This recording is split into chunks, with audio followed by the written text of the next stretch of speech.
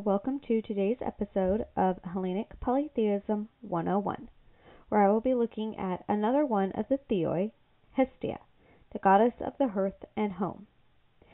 Hestia was goddess of the hearth and home, and for that reason she was worshipped universally throughout Greece. Every home had a hearth and a fire, and so she had a place there. She was also worshipped at the public hearth in the center of town and at all public altars. Unlike most of the other Theoi, I don't really see her get a lot of attention in public and online worship, which is why I wanted her to come second in this Theoi series that I'm doing right now. Hestia is vital to our worship as Hellenic polytheists. Without her, there is no hearth to present offerings from. Hestia is the eldest child of Kronos and Rhea, the firstborn, and so she was the last one spat back up again as they all came out, making her both the youngest and the oldest, first and last. She is also one of the three virgin goddesses of Olympus. When a couple of the gods were asking for her hand in marriage, she turned them down and asked Zeus, in his role as king, if she could remain a virgin goddess who tended to the hearth. This was partly to keep the peace, as the war for her hand was getting pretty ugly, and so he said yes, and there she is. As a result, she receives the first portion of any offering as decreed by Zeus in thanks for her sacrifice. She has no children, no husband, but is still at the seat of the home. She's also one of the not Olympians. She wasn't present in a lot of myths, but how she went from Olympian to not Olympian is one of my favorites. In the myth, which isn't hers but is actually the myth of Dionysus and how he came about, Dionysus comes to claim his place as an Olympian god, and Hestia gives up her throne to him. It's one of the reasons why she's considered to be the kindest and most charitable of all the gods. Instead of being seated as a throne, she sits in the middle of the throne room, attending to the sacred hearth, keeping it eternally lit. And so, while she's not technically an Olympian, she still resides in Olympus. It's one of the reasons why the Olympians, while being 12, are also kind of at the same time 13. Hestia is also the one who invented homes, who gave us a place to live in, and a place to sit and rest and have families and do everything you do in your home. In the middle of a pandemic, I'd say homes are becoming more and more important to a lot of people. She taught humanity how to build houses, and therefore protected civility. Anyone who wanted to find her could find her, in any home, or at the center of the city where a hearth for her was kept eternally burning. Her hearth was sacred. It was where the fire was kept burning, keeping the home warm. It was where all the food was cooked, keeping the inhabitants fed. It was where offerings were made, appeasing the gods. The hearth was the center, the life, of every home, every city, everywhere. And as Hestia was goddess of the hearth, she was also the center of household worship and city worship. Indeed, her Homeric hymn goes, Hestia, in the high dwellings of all, both deathless gods and men who walk on the earth, you have gained an everlasting abode and the highest honor. Glorious is your portion and your right, for without you mortals hold no banquet. Where does one not pour sweet wine in offering to Hestia, both first and last? And you, slayer of Argos, son of Zeus and Maia, messenger of the blessed gods, bearer of the golden rod, giver of good, be favorable and help us. You and Hestia, the worshipful and dear, come and dwell in this glorious house in friendship together, for you two, well knowing the noble actions of men, aid them on their wisdom and their strength.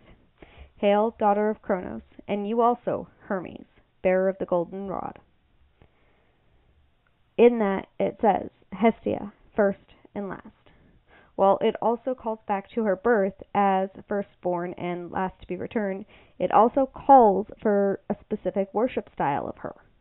Hestia is the first of the Theoi to get an offering when worshipping the Olympians. Her libation is poured first. She also gets the last libation poured as well. Prayers and worship should start and end with her.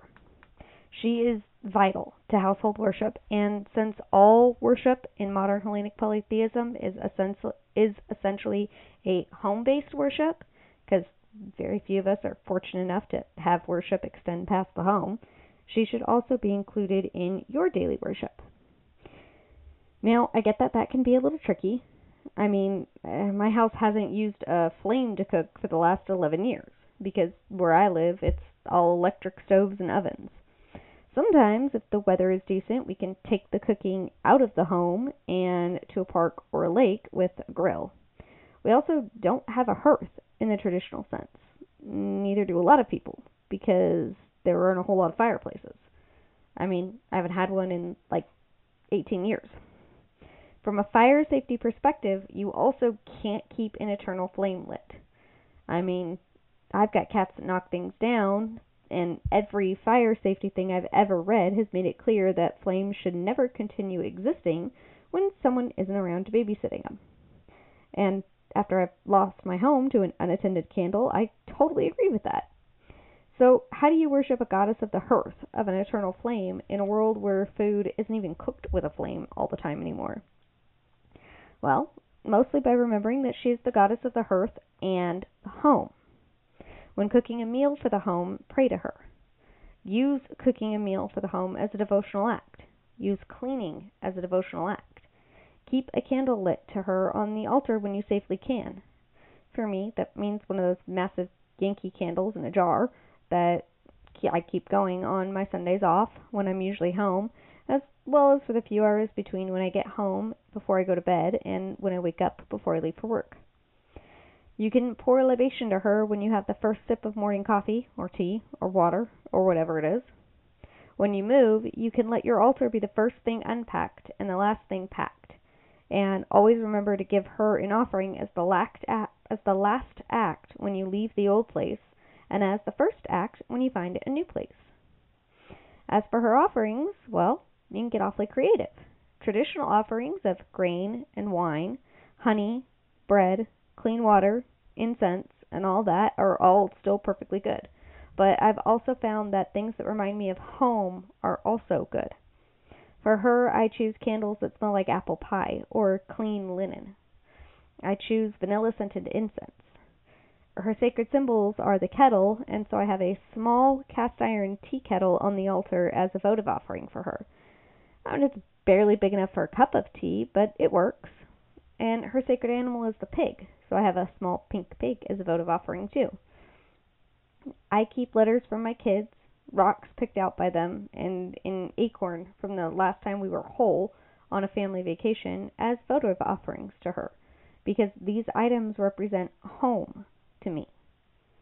For your own offerings, choose things that represent home to you. Foods that you associate with home, like for me, that's shepherd's pie and mac and cheese, or scents that remind you of home for her candles, or even drinks that you associate with home and home-like feelings, like hot chocolate. They can all work for offerings. If you have a fireplace, you can pray to her when you light it. In building a relationship with Hestia, I've actually built more of a home, even in places that weren't really technically my home.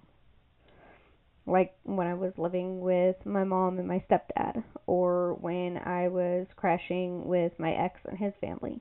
I mean, praying to her helped me feel more at home even when I wasn't at home. It got to the point where worship of her and having the feeling of home went hand in hand. A home is where Hestia is, where her worship flourishes. During any holiday on my calendar, she gets to be there. She's the first one prayed to when I light an offering given to all the Theoi. Even when I have to make things real quick, she is called to, first and last. Usually like this. Beloved Hestia, I praise you. Praise be to all the Theoi. I thank you for all you do. Hestia, first and last, thank you for the flame that brings this offering to all. It's short, it's simple, and it worships her in her capacity as first and last. Family gatherings also include prayers, and when that happens, she is called to first and she is thanked last. Example, like at Thanksgiving, a holiday that to me and my family is all about family, the prayer starts with, Hestia, goddess of the home and hearth, We give thanks to you for bringing us together today, and ends with, Praise be Hestia, first and last, for all that you do to make our house a home. I mean, at Thanksgiving, I also thank Hermes and Zeus and Demeter as well, but Hestia comes first and last. Without her, there would be no hearth, no home, no food, no family, no altar. Now, you'll notice that those quick prayers of hers, unlike the ones I did for Hermes, don't include much in the way of epithets. There's actually a couple reasons for this. First, I've only ever seen 2 historical epithets for her, Hestia of Councils and Hestia of Parentius. The Parentius was like a chief officer of the state, I guess. I mean, they called state meetings, saw foreign ambassadors, and conducted day-to-days of the affairs of state, including things like overseeing the treasury and putting official stamps on stuff. But they also only ever served for 24 hours at a time and could only hold that office once. That meant that pretty much every man in Athens served as that. To me, it's telling that these things are the epithets for her, that these are the only 2 historical epithets that she held, because neither one of these are great for the household worship. So it's hard to use them as not a statesman in household worship.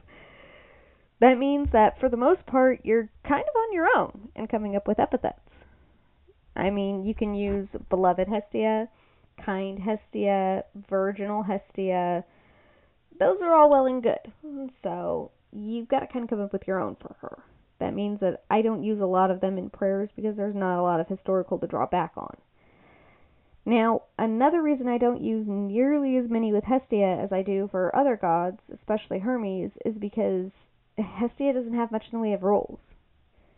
Remember I said that we use epithets to narrow the role of the deity we're praying to? Yeah, Hestia doesn't have that.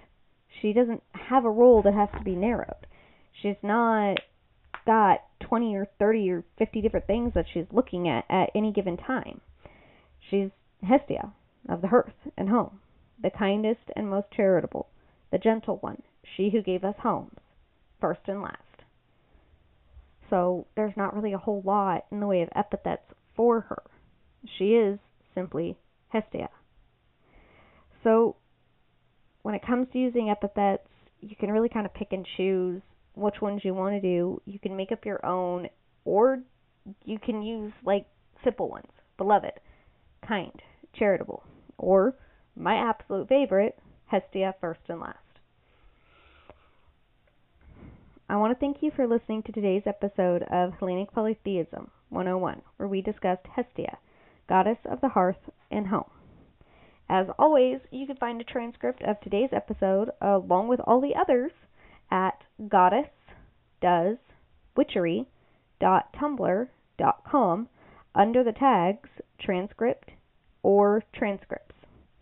You can also find the links to the sources I used in today's episode, which were the Theoi.com page for Hestia, Homer Kim 29 to Hestia, the Wikipedia entry for Parentius, because I had no idea what that was and had to look that up, and Hellenic Polytheism Household Worship by Labrys, and finally, Mythology of the Greeks, Legends Anterior to and Contemporary with the Trojan War by George Grote.